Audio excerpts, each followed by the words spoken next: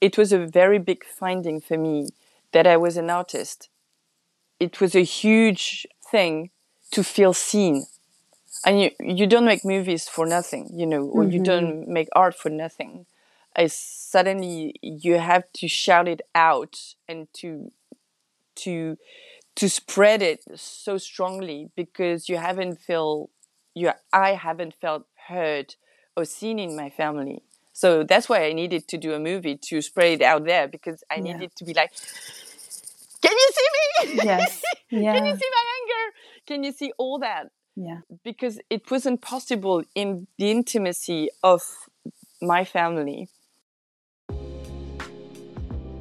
Welcome to Première Personne, a podcast about vulnerable storytelling where we unpack the transformative power of first-person narratives.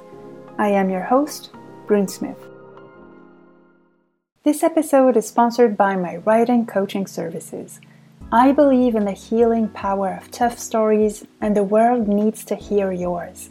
You have a book in you. Whether you're intimidated by the act of writing and have no idea where to start, or you've been writing for years, you need a supportive sounding board. Someone who will provide structure, accountability, and generous feedback so you can tell your story in a way only you can do, in spite of your inner critic. As everyday life informs our writing and vice versa, my conversations with the writers I help month after month often go beyond just the writing. This is deep one-on-one work, which also means spots are limited. So if you want to get writing, keep writing, and get to that finish line in a way that feels like you, book your free consult with me today at tinyurl.com/brunesmith. The link is in the show notes. It's a link to my calendar where you can directly schedule our video call. I'll help you unleash your writing power and we'll figure out your next steps. The world needs your words. Let's make your book a reality. Now, back to the episode.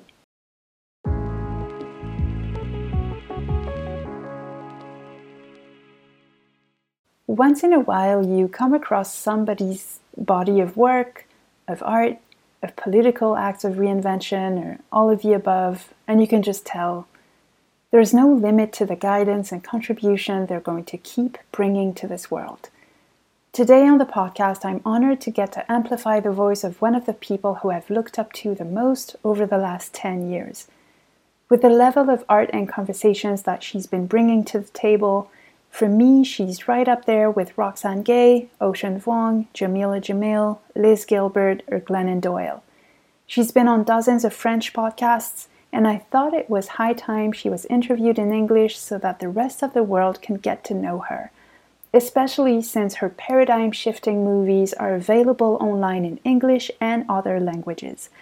I'm talking about the incredible French-Vietnamese documentary filmmaker and all-around creative being, Mai Ua. So far, Mai has directed a documentary about her lineage of women called The Rivers, a second documentary about masculine vulnerability called Make Me a Man, and she just co-released a 3-part documentary series called After Anger that takes us inside a group therapy retreat. In this first part of our 2-part conversation, Mai and I talk about how what she thought she was documenting about her family became something completely different that totally changed her life, the people around her, and the broader cultural conversation around intergenerational trauma. We also talk about the creative process, her surprising relationship to her own imagination, and poetry. Here's the delightful Mai Ua.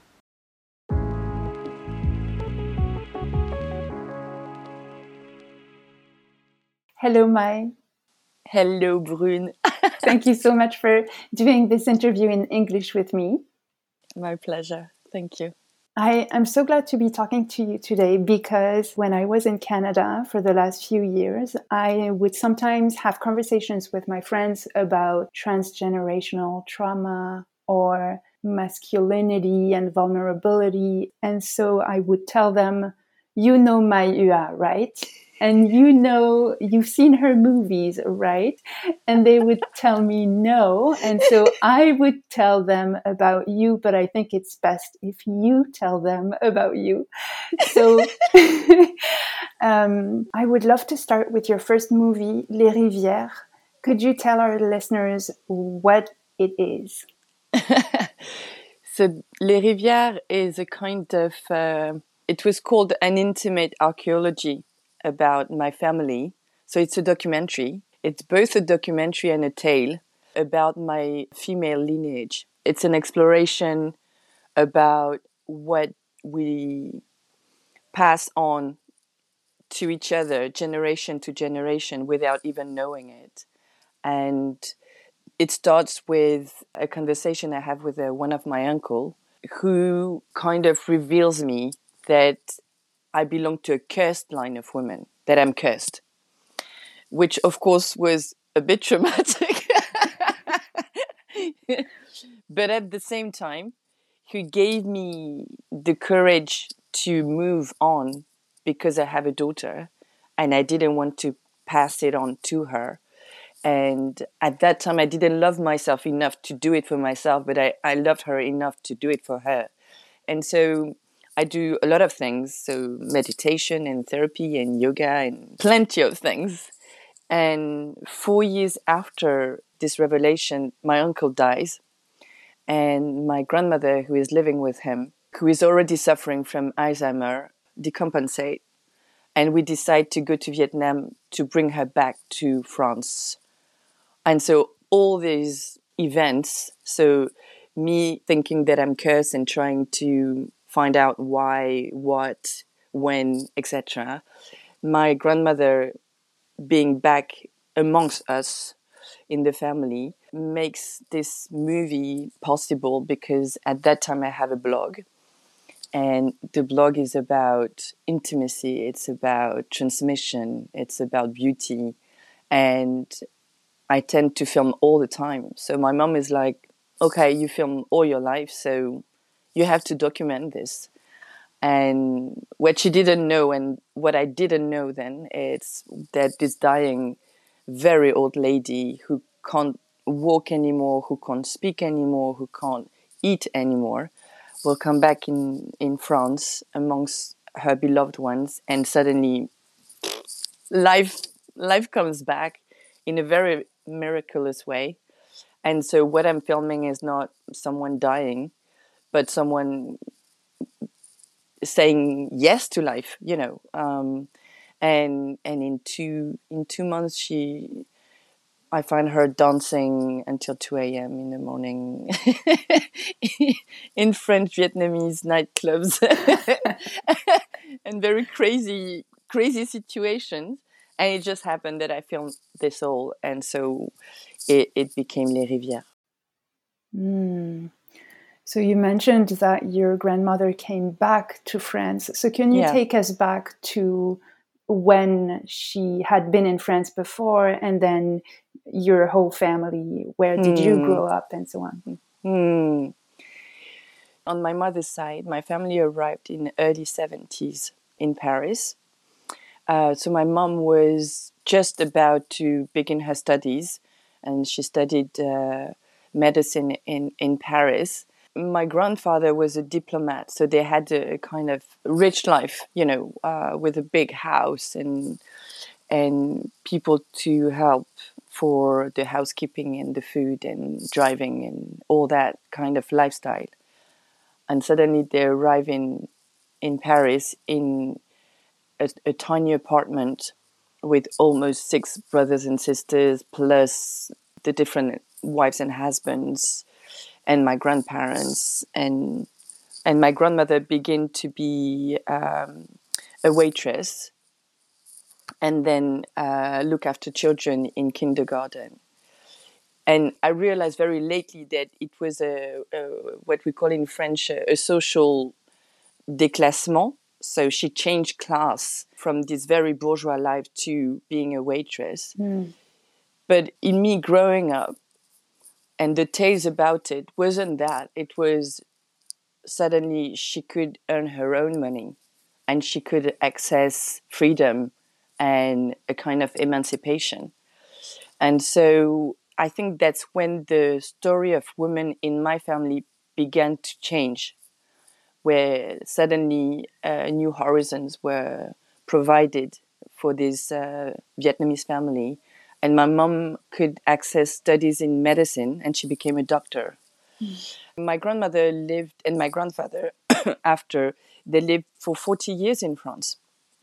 And so when my grandfather, at the end of his life, fell sick, he had a cancer, there had been a whole fantasy, a family fantasy about going back to your homeland, which is Vietnam. And we would have tons of stories about people, feeling so welcoming back, people who had difficulties walking in the streets of Paris, and suddenly they come back to their hometown and they can walk again, and they don't have any breath problem or any skin problems or all these things. They have sweet dreams, and there is this whole family fantasy building up, and we decide together to bring them back to Vietnam. And that happens, I think, in 2009. So after 40 years, with my mom, we take the plane with them. My uncles are waiting for them in this beautiful house in the suburb of Ho Chi Minh City, with papaya trees and avocado trees, and people holding the house again and preparing food again. And actually, it's a disaster. I mean, my grandfather, who was really weak already, he couldn't walk anymore. He falls literally in a kind of in-between state between life and death. And my grandmother, who was already not very keen on going back to Vietnam, realized that she doesn't know this country anymore. She doesn't know anyone anymore. She doesn't have people there. She has her 2 sons, but not all the daughters and the grandchildren and the life around, and people dancing and people from the canteen every week. Oh no, not every week, every noon. And so she loses all her social network and all her home, actually, because home is where the people you love are. And you know that, isn't it? And so she wants to come back home, but her husband is dying. And so there is this thing about, let's wait. And the horrible thing is that my grandfather is dying, but he doesn't die. And so she waits. And for 4 years, the situation won't evolve for him. Yeah. So he will stay in this in-between state, not dying, not recovering. And she will be declining progressively until she really loses everything of her teeth and her mental health and her health, and up to a point where my mother is like, why are we doing that? Why are we imposing to this woman that she waits for her husband to die in a country that is not her country anymore? So it's a horrible, tragic situation. But it's the situation where we're like, actually, what we're doing right now by not taking decision is sacrificing the life of this woman for the sake of a woman should be next to her dying husband. But actually, we are going to lose both of them. Right. And so we have this moment where we are like, okay, we need to bring her back to France. My mom is a doctor. She will look after her. I really believe we're just going to bring her back to be around her when she will be dying. And so we separate them, which is horrible, Yeah. all this Yeah. totally horrible situation where, life brings you to such amount of pain, but where there is a resolution. And so we separate them. So he stays on his own with my uncles in Vietnam. With my mother, we come back with my grandmother, and my grandmother lives with my mother. And super quickly, like 2 months after, she's dancing until 2 a.m. and so on.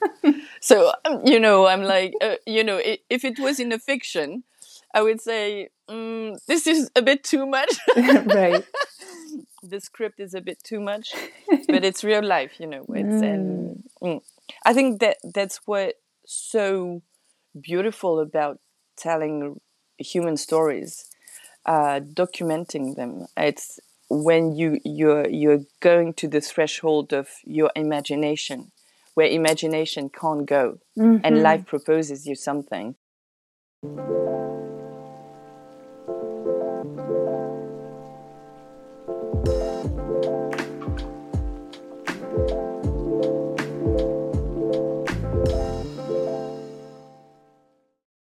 I think that for me, growing as a Vietnamese immigrated woman living in quite a violent family, there was something about my imagination that was totally blocked, and still is actually, where I can't imagine things. I can't imagine situation, or which sounds very counterintuitive because I'm a filmmaker, I'm an artist, but I'm not driven by my imagination.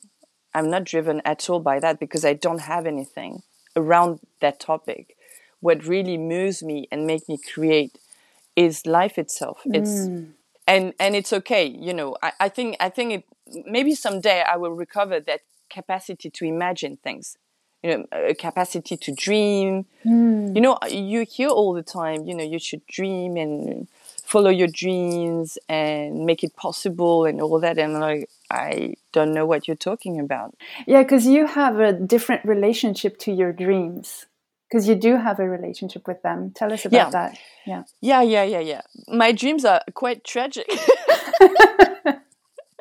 And I follow them in the way that I'm like, okay, my dreams are a kind of reality. It happens to me when I have a dream. And I talk about it in La Rivière. There are 3 dreams that I really listen to that are very tragic or melancholic, but they guide me in, okay, my anxiety is here, or my fears are here.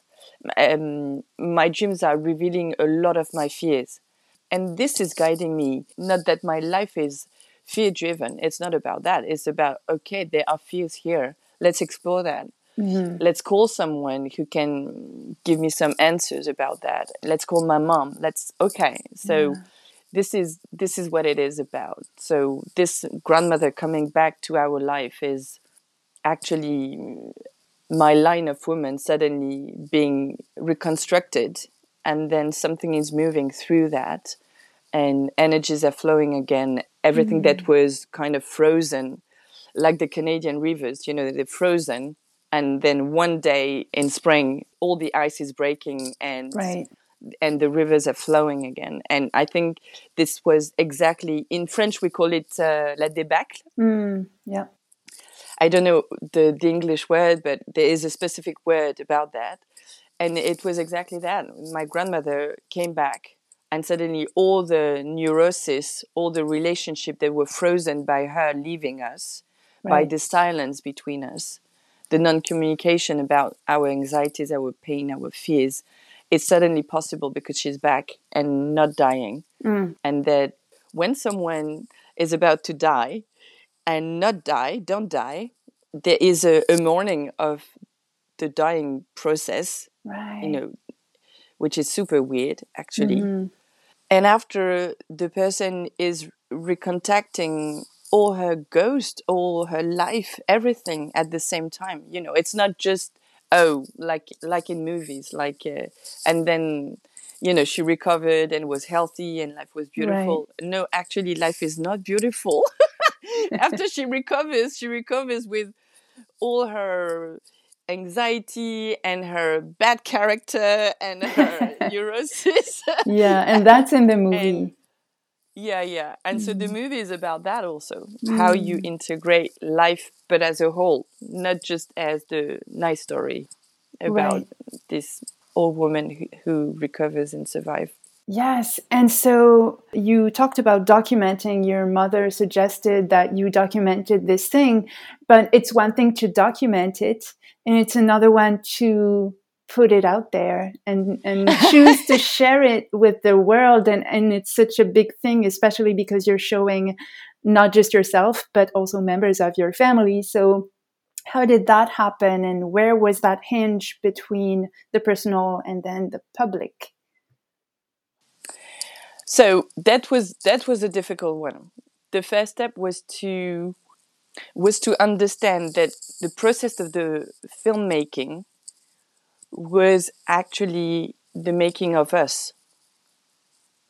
That was a big thing for us, to understand that these images that were filmed during 3 years was actually revealing part of ourselves that were invisible to us because of plenty of things, because of what we were saying about our anxiety, our fears, our impossibility to communicate with each other, the silence that is the norm in my family, but I found out after the norm of any family. Yeah. You don't talk.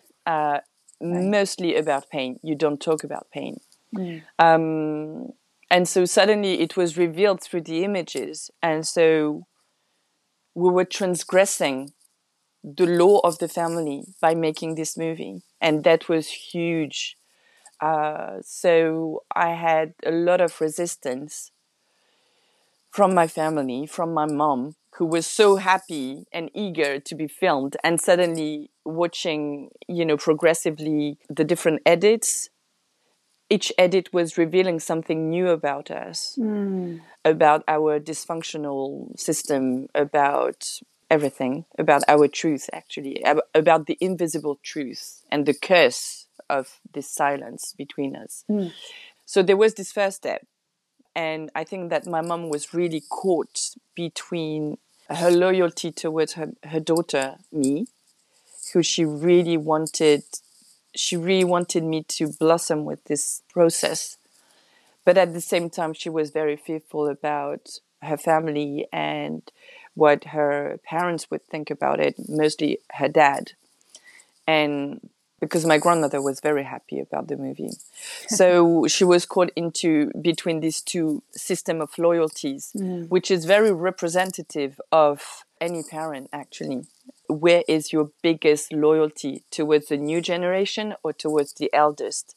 And in a lot of Asian cultures, the cult of the ancestors and the respect you owe to your eldest is really the cement of all the culture. So it's a very big thing to understand where is your blind loyalty, your true loyalty, just the respect. It's so many layers to that. Where is actually the fear of disobeying, and then where is your submission? So you have all that to work on, and you realize that the key of this rhythm of processing is not yours, because it was me who was knowing when to stop, when to go on, when I would launch the movie, etc. So my mom was really triggered. It was a very hard process for her. And then from the very start, it was a project that was meant to be published.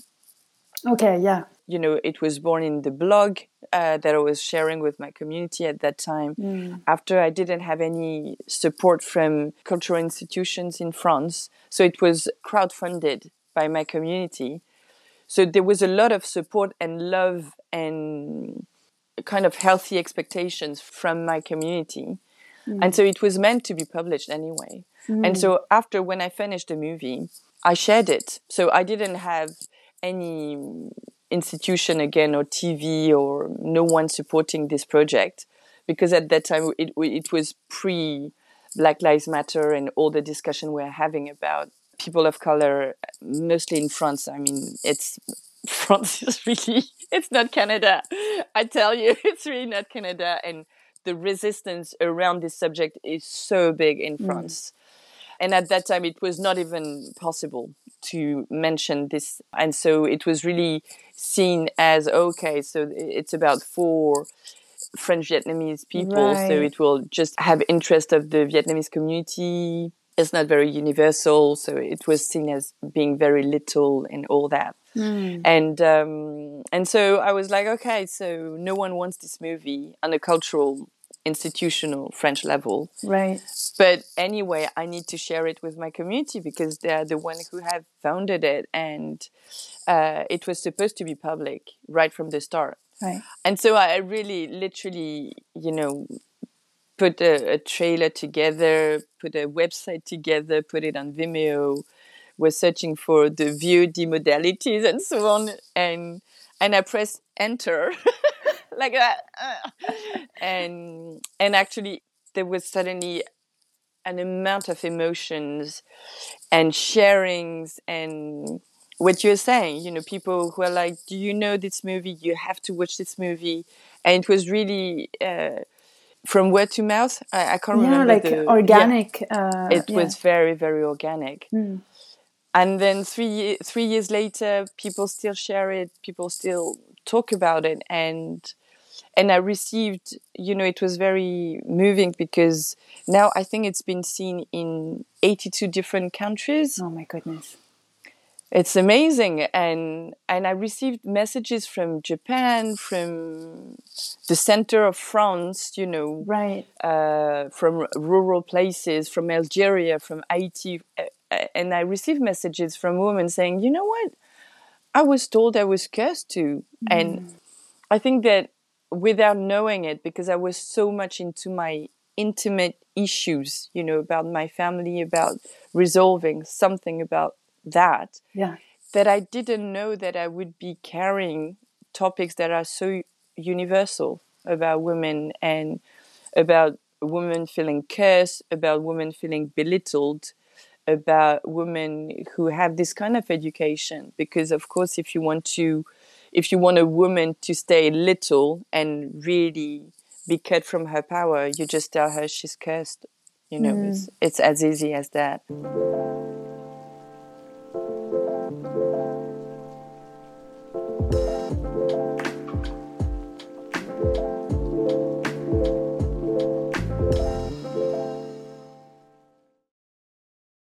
When you're immigrant, your family is everything.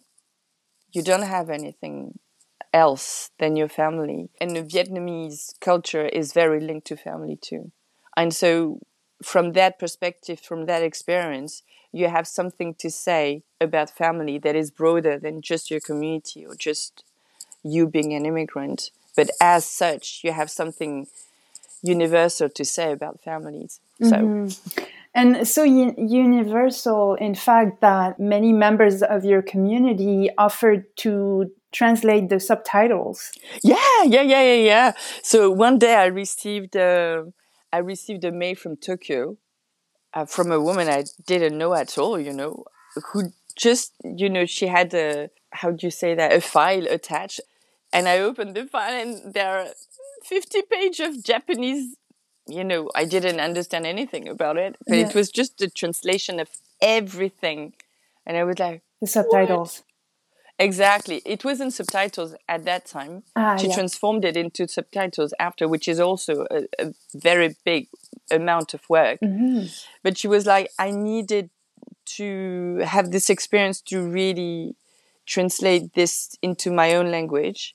And after, I really wanted any Japanese woman to access this movie, because I think that in Japan, that was her thinking, but she said, I think in Japan, women they don't even have words to explain their experience anymore.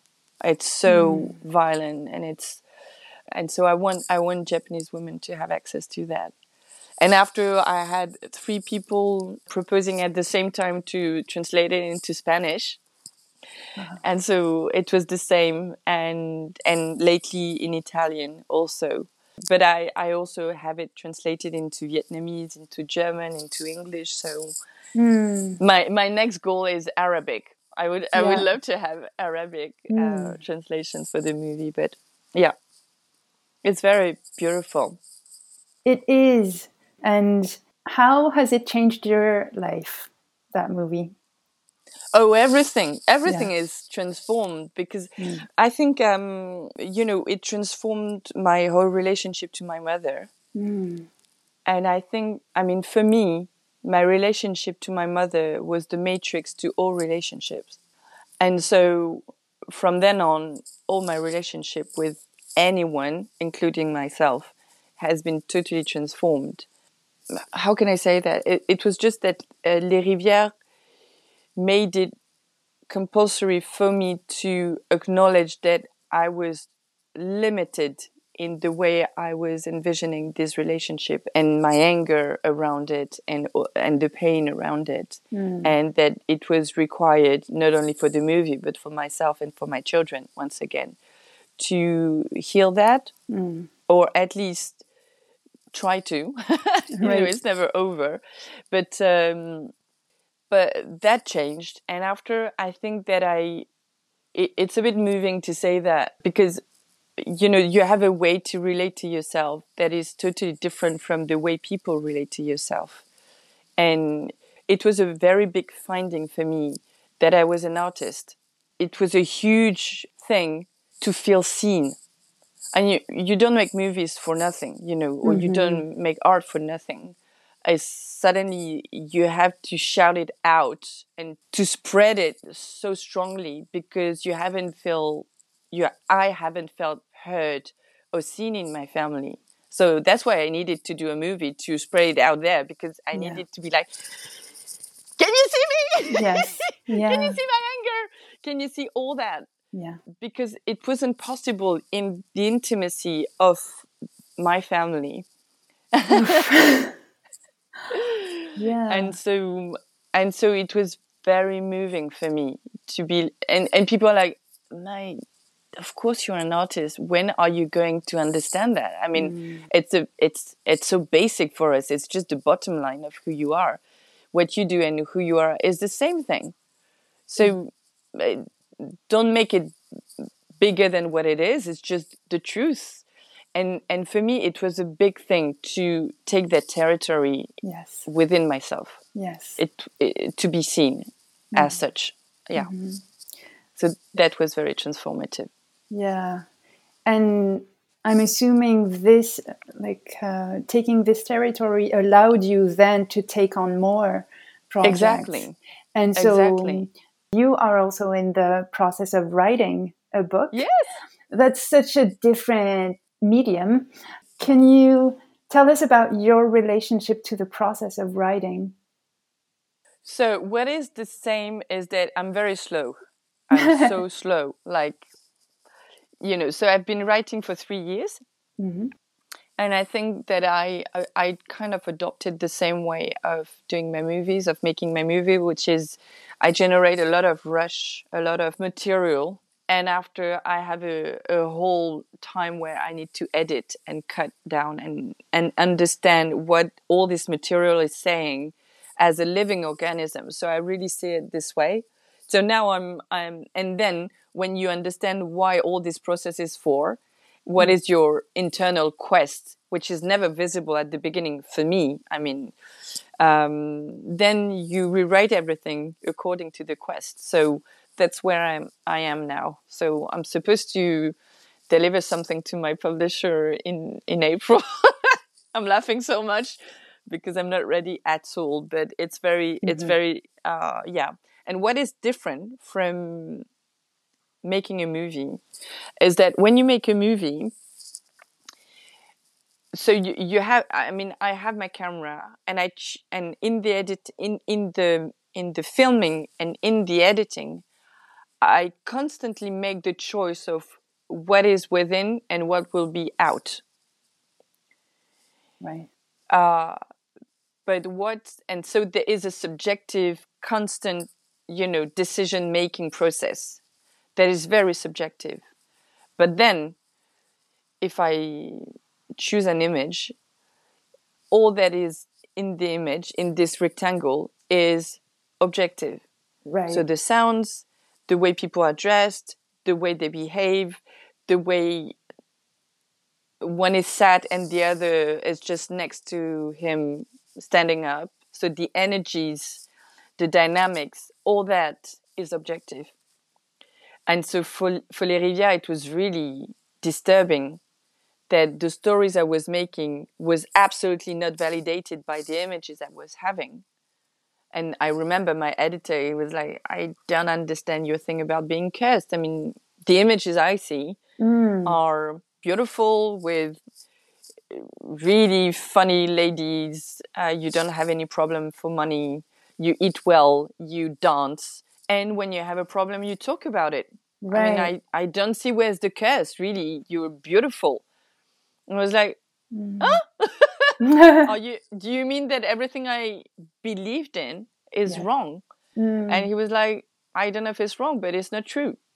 And so my images were enabling me to navigate my belief system, notably believing that I was cursed, and see the difference with what was reality.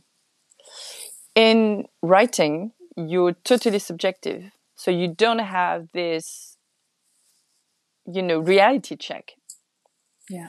But what you have is being totally subjective, and so going as far as you want in your, I don't know how to say that, in your fucked upness, in your funniness, in your, things that can go a bit on the edge.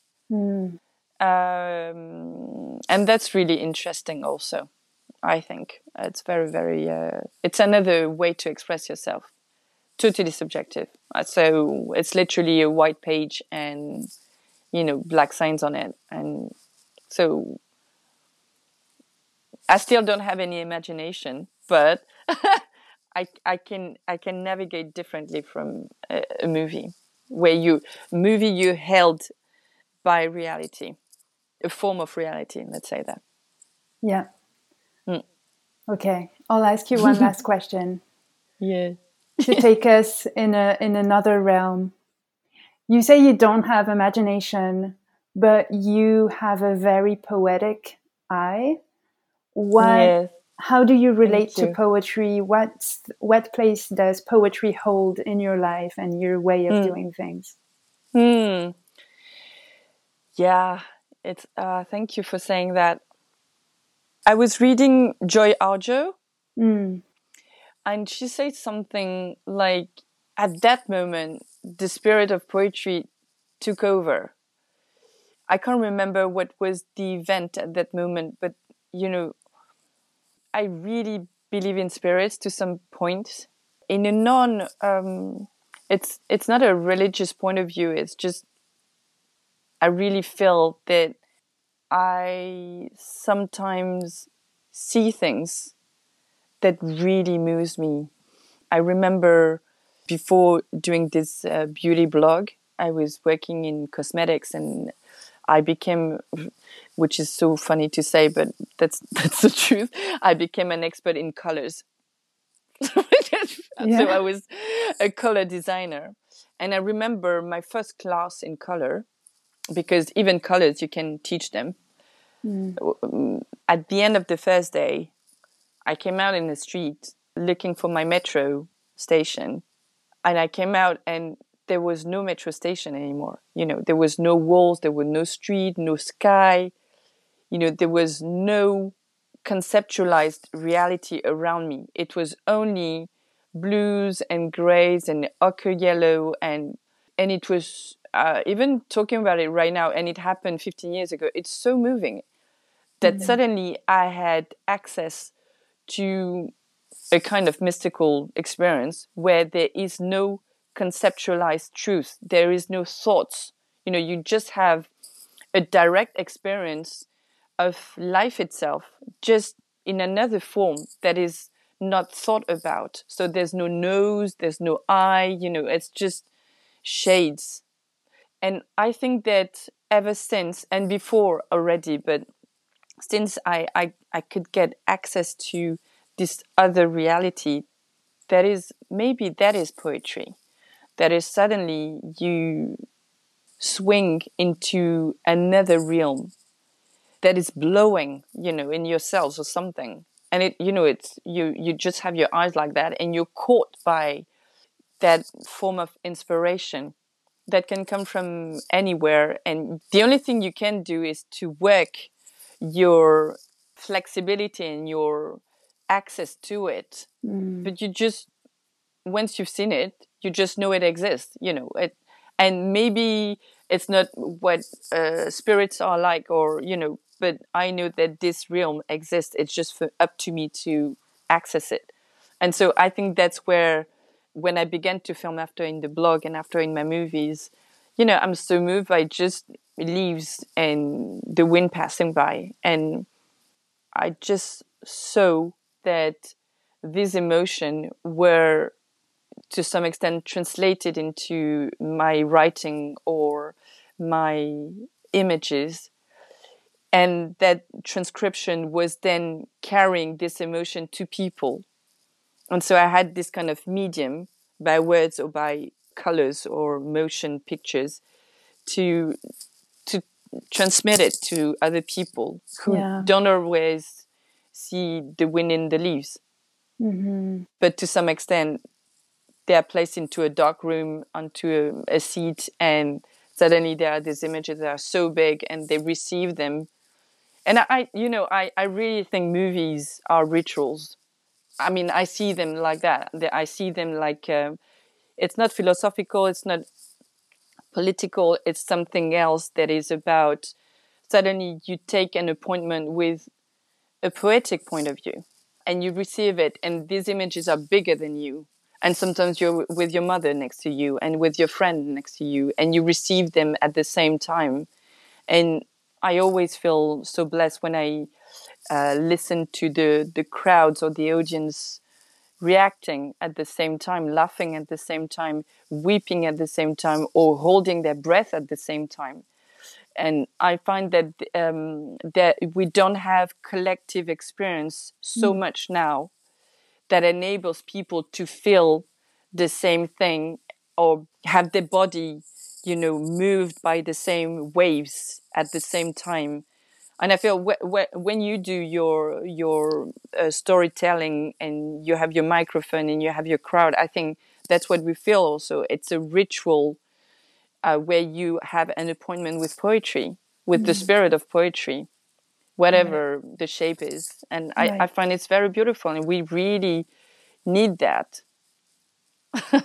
It's not, we had all this debate in France during the coronavirus about essential, what was it? Essential activities like food, and against non-essential activities. And we would see all these bookshops, being, banned with, tapes around the corners in the shops where it would be split between essential and non-essential. I think if poetry and art is living the human life, the human won't live anymore. I really believe that it's really essential. So yes. Thank you so much, Mai. Thank you, Brune.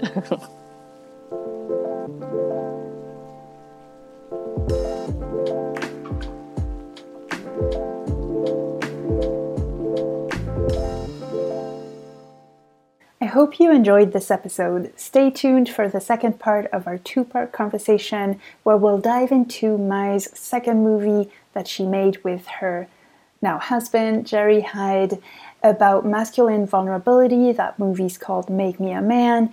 And we'll also talk about their latest three-part documentary series called After Anger. In the meantime, please go watch The Rivers. I'll put the link in the show notes. It truly is a special movie, and actually invite friends over, or your mom or your family. It can be a transformative communal experience to watch it together. Thank you so much for being here. Go follow Mai at Mai_UA on Instagram. That's at MAI_HUA on Instagram. The link is also in the show notes. If this podcast means something to you, it would mean so much to me if you'd be willing to take 30 seconds to do each or all of these three things. First, can you please follow or subscribe to Première Personne? Following the pod helps you because you'll never miss an episode, and it helps me because you'll never miss an episode. To do this, just go to the Première Personne show page on Apple Podcasts, Spotify, or wherever you listen to podcasts, and then just hit the plus sign in the upper right-hand corner. This is the most important thing for the pod. While you're there, if you'd be willing to give me a 5-star rating and review and share an episode you loved with a friend, I would be so grateful. I appreciate you very much. Première Personne is produced by me, Brune Smith, And you can email me through the contact form at experiencenarrative.com. That's experiencenarrative.com, and the link is always in the show notes. Thanks for being here. I hope you have a wonderful rest of your day, and I'll talk to you soon.